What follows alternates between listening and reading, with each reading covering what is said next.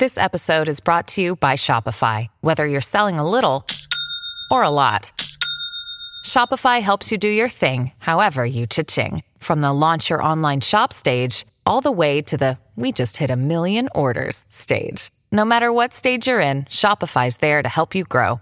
Sign up for a $1 per month trial period at shopify.com/special offer, all lowercase.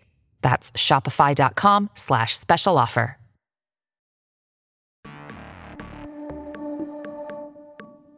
Retail Revolution is a special, limited podcast created specifically for retailing and service design, a unique course that is part of the Fashion Management Graduate Program at Parsons School of Design in New York City.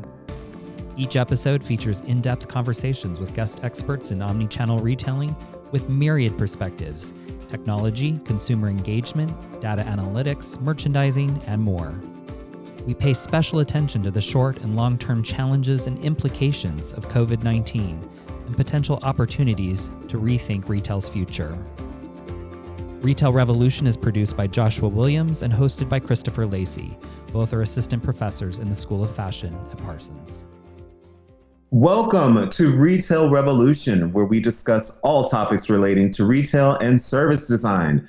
Today, we are diving into consumer psychology and its impact on retail design.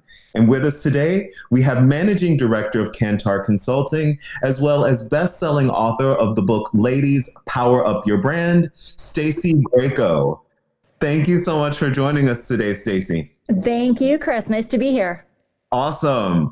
I'm super excited to have this conversation with you today. I'll tell our listeners, you and I have known each other for 5-6 years, maybe. Yeah, We've done quite a bit of research together in the past and really into that consumer behavior psychology. And I think today's discussion is going to be a real treat for our listeners. So I would love for you to tell them a bit about you and your career trajectory. Okay, wow. Well, I guess I'll begin at the beginning. So I do study and work in consumer psychology. That's consumer behavior, the study of why people buy what they buy. And I started out back in college as a communications major studying advertising. I wanted to make ads like Don Draper. And in the course of studying advertising, I found myself taking a lot of psychology classes and really kind of diving into and getting really engrossed in the psychology behind people and why particular ads were calling out to them and why they bought certain brands over others and why they picked certain stores to shop at. So that sort of why behind the what that people do was more interesting to me than even creating ads. And so I started going in this direction of psychology and really trying to learn more about how to understand people. So out of college, I went into market research right away, which is the career that I've had for the majority of my career. I did spend some time in advertising agencies on the account strategy and planning side, which is, again, sort of bringing the consumer voice to the advertising process, but always really with this sort of eye toward understanding why people do what they do. As people, we're so complex and there are so many factors at play. And I really wanted to, dissect that and understand what makes us tick. Awesome. So, yep. Yeah. And that leads us to today, the position I have today, which is at Kantar, as you said. And my role there is really very specific and focused in the qualitative research area. So really working with consumers, either one-on-one or in groups, to understand, why they're making decisions around brands and products and retailers, et cetera. So I'm doing a lot of hands-on with them, out in stores shopping, as you know, because we've done some of that work together with Barney's, and then in focus groups in their homes, really trying to have these conversations, where people are consuming products, to help us understand how to better create connections between brands and consumers. That's fantastic. And also sounds like so much fun every day. I think, every day for you must be a new journey. That's for sure. Yeah, Yeah, it's true, and people are interesting. We all have stories, and our stories are constantly changing and evolving depending upon what's facing us that day. So you're right; it's always a new thing, and always really fascinating to discover, what makes people do what they do. It's great. I love my job. So when we talk about consumer behavior psychology, which you touched on, and you told us, it's why people buy what they buy or why they do what they do. Um, and I do want there to be I know that people are like, yeah, I mean, I guess that's important, but don't people buy things because they need things? But is it really that simple? So why would consumer behavior psychology be so important to retailers, especially today? Mm. Well, I think there's a couple of things going on, and you can kind of think about this in the context of yourself as a consumer, right? Because we all buy things, and we all have preferences to certain brands. How many of those decisions that you make, on a weekly basis about things to buy or things to use are really rational? That is, how much do you actually consider the rational, realistic, functional reasons for choosing something versus I just really like the way that makes me look, or I just really like, the feel of me in this car. So a lot of the decisions that we make, in fact, the majority of decisions that we make as consumers are not at all rational, but they're highly emotional. And so really understanding what people won't tell us, because if you ask me why I bought that car, I'm going to tell you I got a great deal on it. The gas mileage is phenomenal. The tires are the safest for my family. But in reality, I really just liked that car because I look super cool in it, and it's a much better car than my other car. Right? So think about it sort of in the context of why you make decisions, and you'll start to see that you wouldn't necessarily tell me the real reasons for making some of your decisions. So I've got to tease it out of you, and I've got to really understand, using psychology, some of the real connections that you have toward brands and why. Well, this is fascinating because that means, that means that this is really kind of the core of what retailing and service design is about. So in that case, I want to ask you, considering consumer behavior psychology, then what does effective and meaningful retailing and service design look like today? And when you think about today, how has it changed in the last 5 years?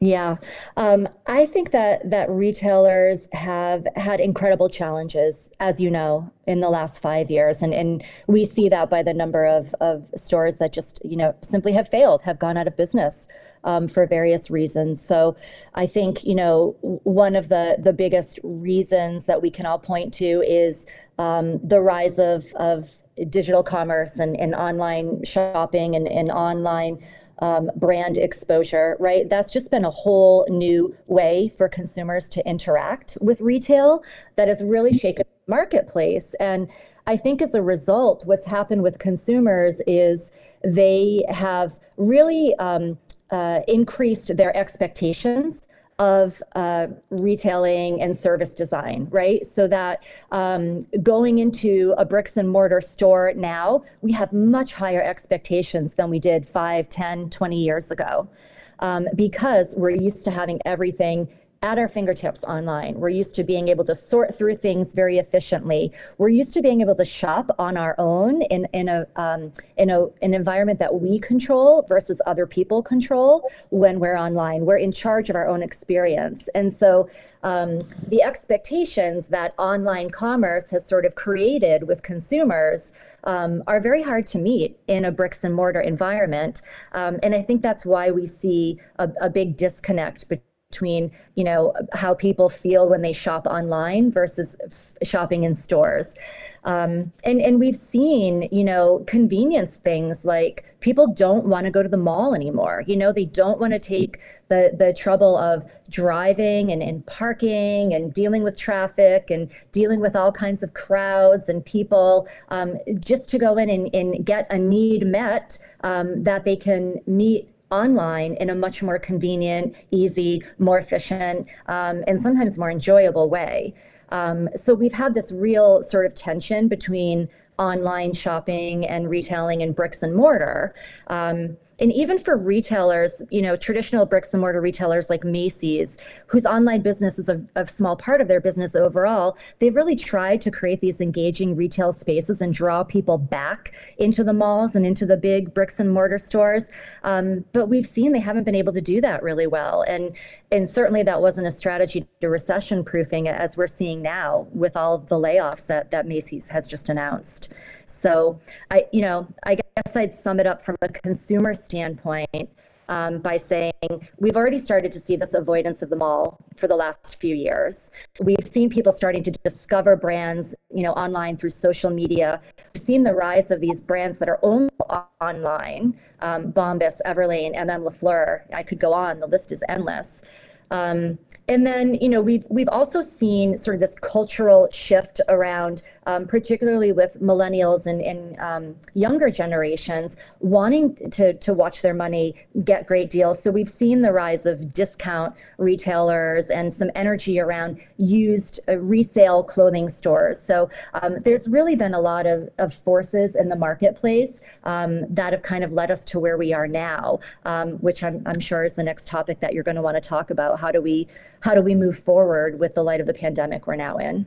It is exactly what I want to talk about next, because I think, you've touched on quite a few things. And for me, brick and mortar is I love it. I think, just from my standpoint, I have always looked at online businesses as a way and should be a way to drive people to your store, and that the online presence should really be the transactional, I need something really quick, and that's how that goes. But that people should be able to engage with your brand and understand the experience via touch, via sound. So I've always had an affinity to brick and mortar. And I think there's that place for it, because you have these online retailers, as you mentioned, like a Bonobos and Everlane, that said, okay, well, we need to open a brick and mortar location, which I find so interesting. So here we are now in a global crisis where we're socially distanced right now. It is impacting the retail industry from supply chain on every level. And we go, okay, how does this impact how a consumer will engage with a retailer now? And I want your thoughts on that. I mean, I have mine, but I'll save mine for a bit. But what do you think that this new global crisis will do now, especially to brick and mortar retail? Yeah.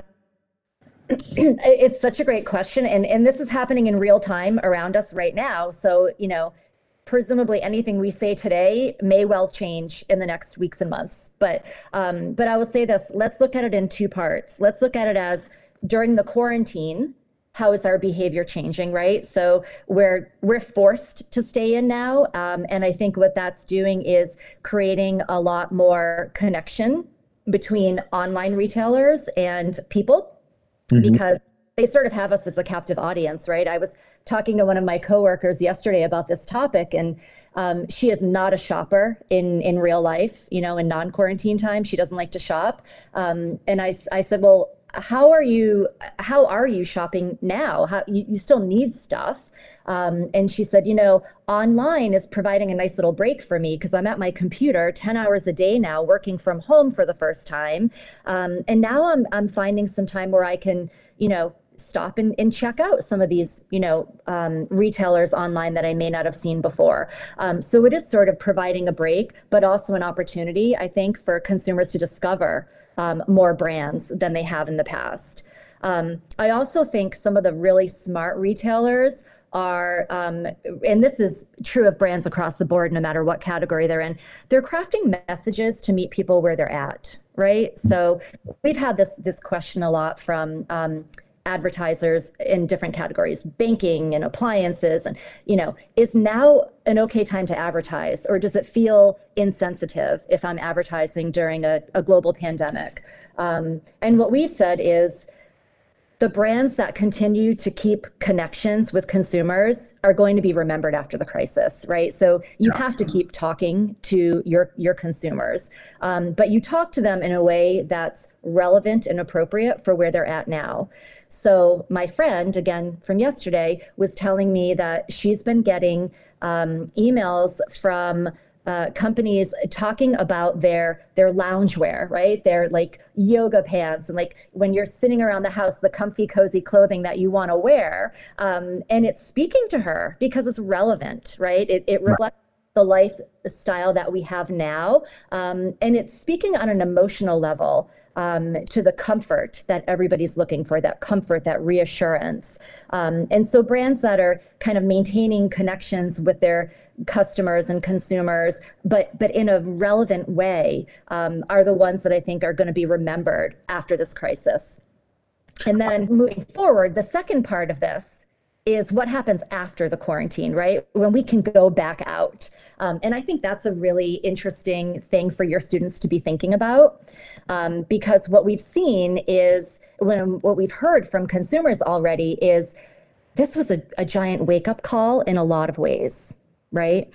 And so the behaviors that we're now showing at home, our adaptive behaviors, I think are going to continue even after we're allowed to go back out again. So, I think it's true. We're going to see a bounce back in some way, and who knows what that will look like, whether it will be a sharp bounce back or a more gradual. There will be a bounce back, and people will want to go out and will be eager to be social again. I think restaurants will bounce back in a really big way.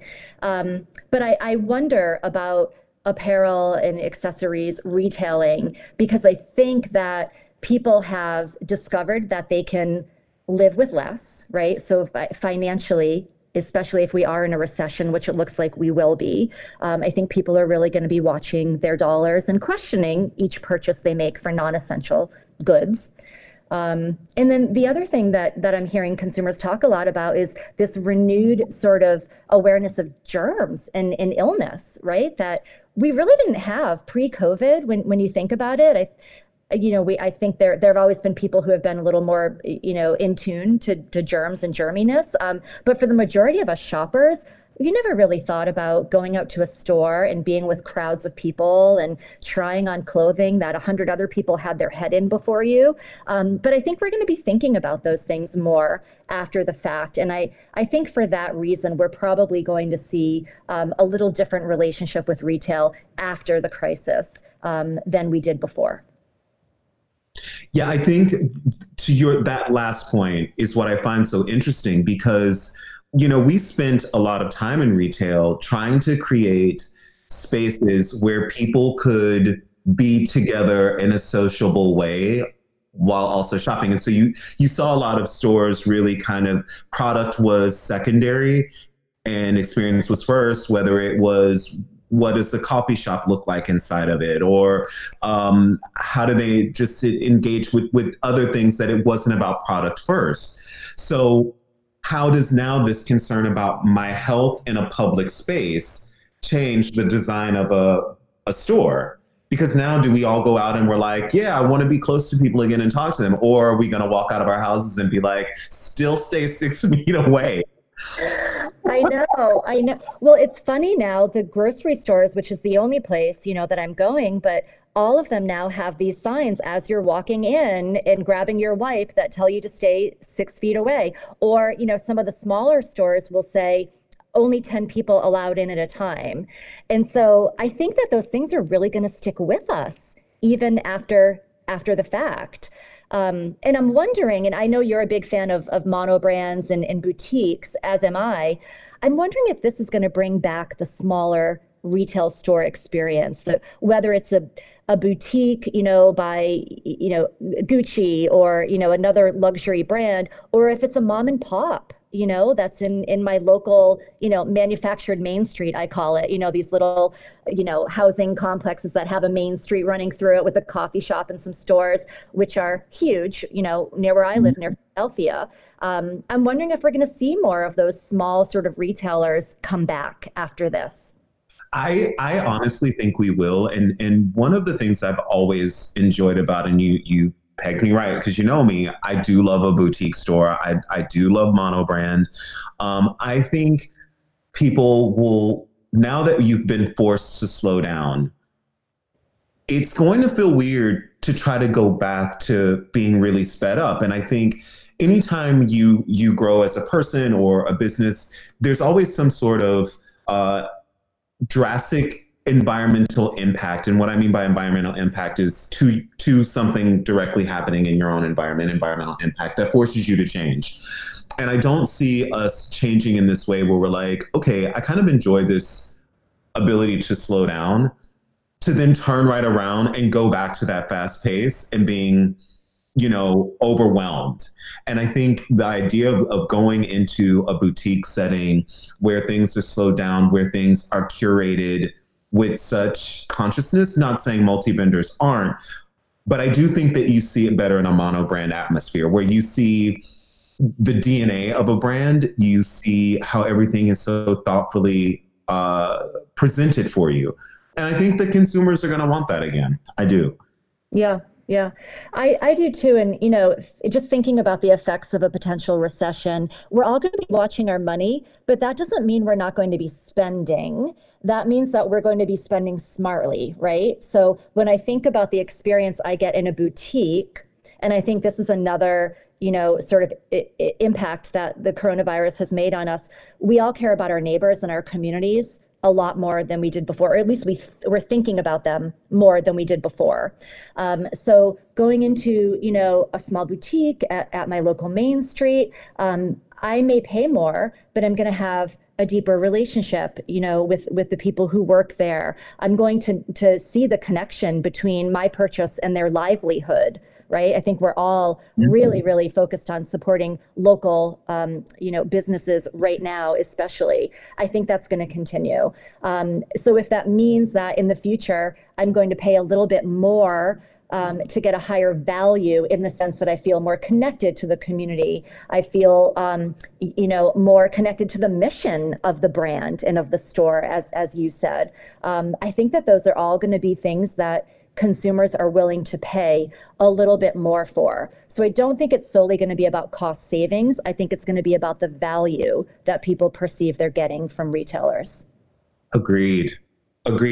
What are you witnessing now as conversations though that are happening with brands as you're talking to them? I know you speak to the consumers a lot, but when a brand is talking to you right now in this whirlwind, what are they saying?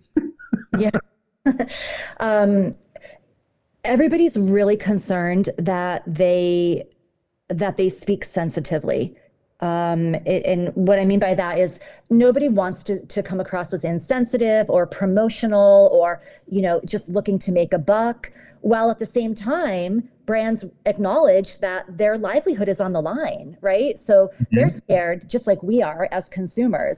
I'm scared that, my paycheck may not be the same in 3 months, and they're scared that, they're not going to do enough sales to keep the doors open. So everyone is really sort of in the same boat, so to speak.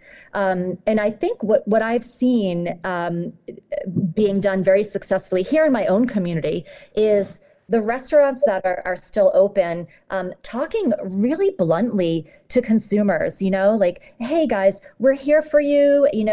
We want to be able to help you, but we want to keep our lights on and our employees, fed as well. So let's kind of co-create this together, right? So they're having a lot of conversations with people in the local community about how they can best serve their needs.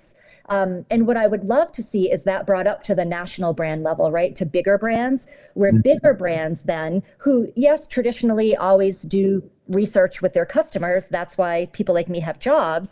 But I'd like to see that dialogue be a little more, authentic, genuine, a little more equal in the sense that, I want to hear the brand say, this is the problem and the challenge that I have. How can you, as consumers, help me? And then what are your challenges and problems, and how can I help you, right? I'd like to see that dialogue be a little more honest and transparent between brands and consumers. And I think brands want that too, because as I said before, brands are made up of people, right? Like us. And so I think we're all in this together and kind of, feeling our way through it together at the same time. So that's sort of what I'm seeing is I want to do the right thing by my customers and, for my shareholders.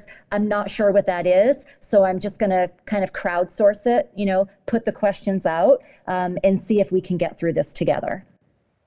I actually have to say, I love that is the thought process right now, because I think it's now an authentic thought process, and hopefully it will continue forward, because, if we think back over the last, 5-6 years, there have been a lot of brands that have done some just like crazy things, from, H&M's ad with the little boy in the monkey shirt, and just that disconnected in authenticity, because no one was asking the question.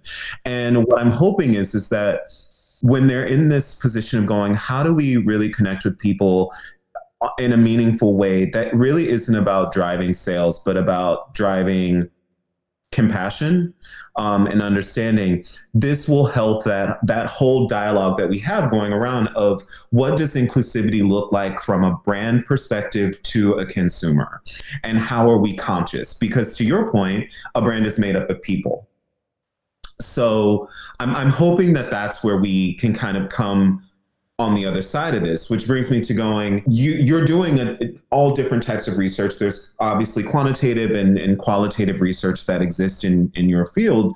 So how does a brand properly leverage that research and data that you're providing to them? Because sometimes I think a brand can't figure out their way because there might be so much data that comes in, right? Like, how do they find their way? So how do you kind of help them through that? How should they be using it? What are your thoughts on that? Yeah, it's a great question and a challenge and a problem. You're right. I mean, when you're a big brand, I think the bigger you are as a brand, sometimes or the higher up you are as a person in a brand, maybe I should say it that way, the farther away you are from your customers. And something that I always urge clients to do, and you and I have done this together in the past at Barney's, is for the associates as well as the senior management to be walking the floor, right? To be talking to customers, to be sitting in the cafe and chatting with people, and really, sort of living the daily experience of customers to the extent that that's possible. I think that's really super important. So what I'd like to work with the brands that I am consulting with now on moving forward in the future is really having that experience from a consumer point of view, and not just reading charts and data, but getting out there. Undercover Boss, I think, is one of the best things that I've ever seen on TV, because it's so amazing to me that these CEOs have these epiphanies that, like, as a normal consumer, you watch the show and you go, of course that's the customer experience. Of course, we know that. But these CEOs, sometimes it's the first time they're seeing that. And so I think that it's really important that more senior leaders and executives in companies have that experience that their customers have, and can really live that for themselves. You can look at data and spreadsheets all day long, but I don't think it really hits home until you've lived it yourself. I once had my boss, and she is like a mentor to me, and now she works in the Middle East, but she once said to me, she's like, I can look at the numbers all day and the black and white. She was like, but what you do really well is you provide the color. And it's really important that when you're looking at data, that you can also provide the color to that data. Because, when you and I were doing work together, it was very rare. I don't even think there was a time really that you presented me with information that I was like so extremely shocked and blown away by, simply because I was in the stores across our network so often that I would say, yeah, that seems like that probably makes sense for Chicago, which means that I was using your data to reinforce my intuition. And that's how I think data should work best sometimes, where it's like, you should be so ingrained in the culture of your company or what's happening in the retail brand that data should be reinforcing what your intuition is saying. It shouldn't be like, oh my gosh, this is brand new to me. Like, where did this come from? And I think that happens a lot. Yeah. Yeah. I mean, we call it voice of the customer, right? Because it's the way a customer might describe the same problem you would describe are two different things, right? You might say the associate's, response time on the floor is a lot lower than, the standard, protocol, where a customer will say, I went in and nobody cared that I was there, right? Or I was there walking around and people were judging me and didn't come over and help me. Those are really real, raw experiences that I think can really bring it home to senior people in the organization. And when you see, whether it's a videotape or you see these people in a focus group, or you experience them in real life in person because you have a customer panel, you can really, I think, understand the consumer experience much better about it in a graph or a chart. You said something to me once that I think it always sticks with me. I think about it all the time when I'm writing any type of training materials now, when I'm writing a lecture, whatever it is I'm doing, I think about it. And you said to me, you were like, a customer's experience is either positive or negative. There is no in between. Mm. And I'll let you kind of expound on that because I probably just ruined what you said. But what is the one thing, considering that statement that you made to me and imparted upon me, what then is the one thing a brand cannot afford not to do?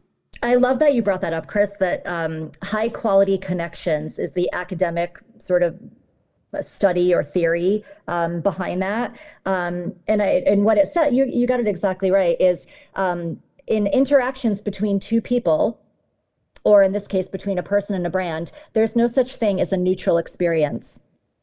So when I'm talking to you, when I'm shopping at a store, I'm either going to skew toward a positive experience or I'm going to skew toward a negative experience. I'm never going to just have an experience where I come out and go, that was okay, right? I'm always going to be either a little bit excited and inspired, or hopefully a lot if we've done our job right as retailers, or really disappointed and bummed out and, mad at the brand if we haven't done our job. So I think that all brands really need to keep that in mind. And as you're crafting experiences for consumers, for people, go the extra mile and design experiences that are going to push them up the ladder on that positive side of the scales. These positive experiences that we have, and they can be very minute. They can be micro moments. They don't have to be these big grandiose things, that brands do for consumers. They can be these, little things that surprise and delight, these little Easter eggs in the experience. But how can we design and plan more of those into the experience so that on balance, it skews to the positive and we've got these, high quality, life affirming, inspiring connections with people when they think about your brand, versus the other side, which is where you start to lose customers and they start to say negative things about you to their friends. So really staying on the positive side of the scale with purposeful service and experience design is the key. And I think that's probably the answer to your question. What brands can't, what brands can't afford not to do is listen to their consumers and listen to the type of experiences that people want. And so we're saying, continue talking to people right now. This is a great time to do customer research because you've got millions of people at home with their computer and nowhere to go, and who need social connection. We're craving social connection right now. So we are doing, online focus groups. I'm doing interviews. I'm talking to people by phone, smoke signal, however I need to talk to consumers to understand the consumer needs and desires and wants and bring that to brands so that they can craft these high quality experiences now and going forward into the future. I think that's really, really key for brands, is to understand where your consumers are at and how you can deepen your connections with them. That's fantastic, really. I just love whenever we have this conversation in that way. And just from a personal perspective and thinking about relationships, being in that mindset of every person I engage with, when they walk away from me, it's not going to be a neutral experience in their mind. And when I'm engaging with anyone, it's not a neutral experience. I think, it's just such great advice, and it's so powerful and something we really need to consider as a whole, as a society, I think. I want to switch gears and ask you about your own personal project. You wrote a book, and it's a best-selling book. Congratulations. Thank you. It's 4 stars on Amazon. 5. So I want you to talk a bit about that. If you tell our listeners, what was your desire to do the book? Like, why did you have that desire? And what is the book about? Yeah, thank you. Definitely a passion project and a labor of love for myself and my co-author, Faith James, who is a friend, a colleague, a bestie for, going on 20 years now. I met her when we were both working in advertising in Minneapolis, and it's just one of those things, like you and I, we just kind of became fast friends very quickly and have, continued on. And we decided last year, well, this has really been ruminating for a few years, I would say. But we both come from advertising agencies and research backgrounds, and so we know a lot about brand building, about how to build a brand sort of from the ground up systematically.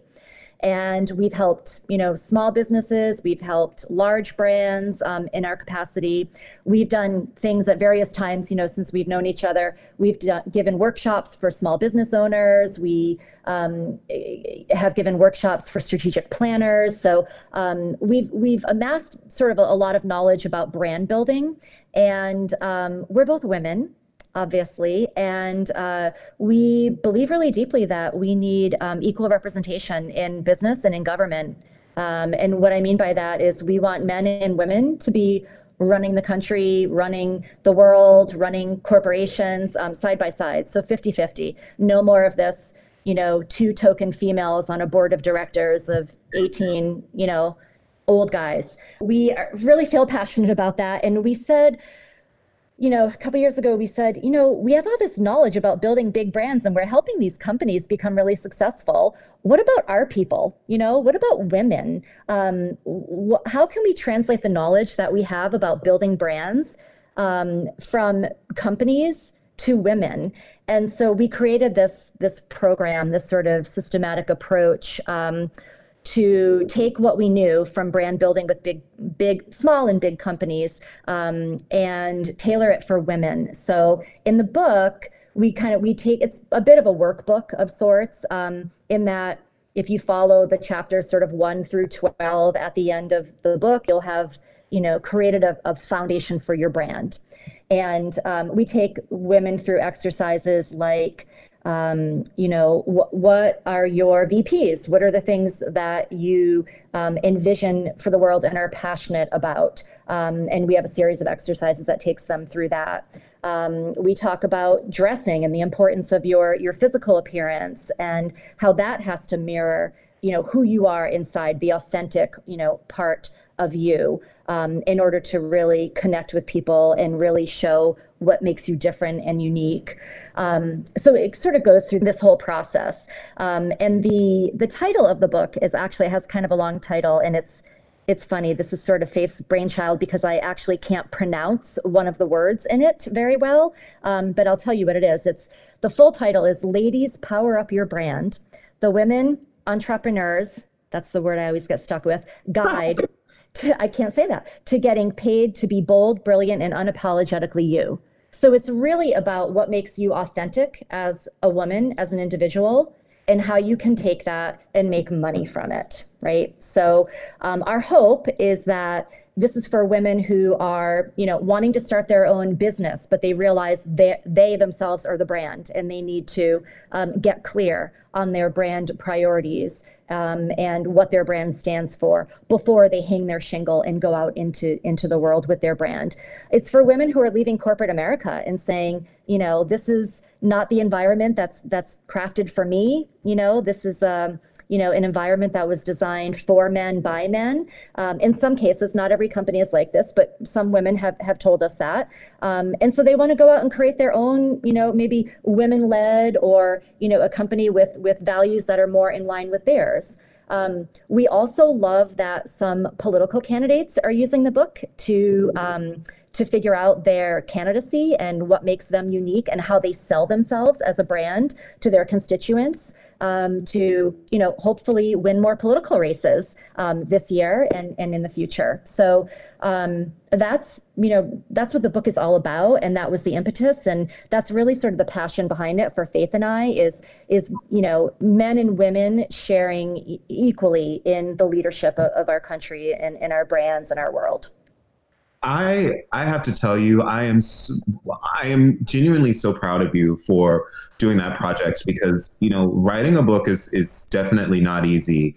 Because first of all, the hardest part is kind of like, how do you start with your ideas and then really going through the process. But you wrote a book in a way that it is going to benefit society and benefit a lot of different generations, because I think a lot of times when people think of a book like that, it is only geared towards a certain generational group of people. But, now the average age of the CEO in our company in our country is 35 years old. So this book definitely speaks to a younger group, but it also speaks to, that 50-year-old or even 60-year-old who's like, I want to change up my life and do something different. How do I do that with a brand? And kudos to you, kudos to Faith for investing your time in creating this guide for all of us. Thank you. How can our listeners stay informed about what you are going to be doing in the industry next, if they wanted to reach out? So thank you for that. I love having conversations with people anywhere, anytime. So I have a pretty unique last name. I'm pretty easy to find online. So Stacey Graiko, Graiko, is my, is Twitter, Instagram, Facebook. You can find me in any one of those. LinkedIn, find me in any one of those places. And I'm always happy to, return calls and emails.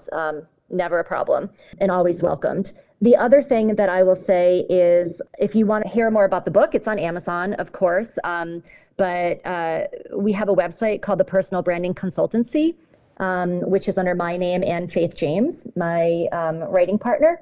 So you can find more information about branding and personal branding for women in particular there.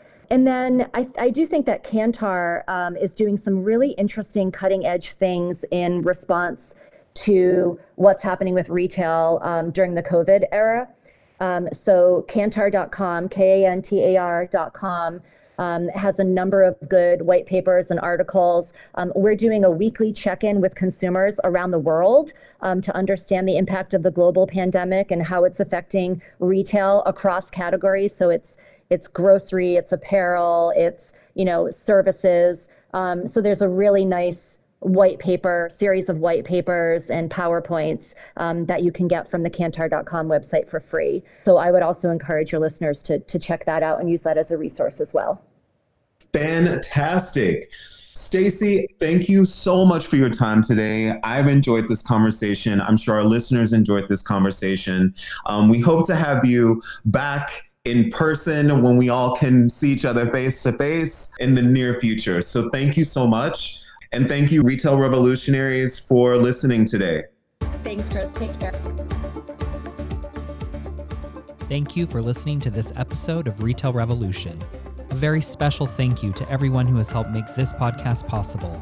Our guests, our students, and fellow faculty at Parsons School of Design, especially in such an extraordinary and unprecedented time. Our theme music was composed by Spencer Powell. Be well and stay tuned for our next episode.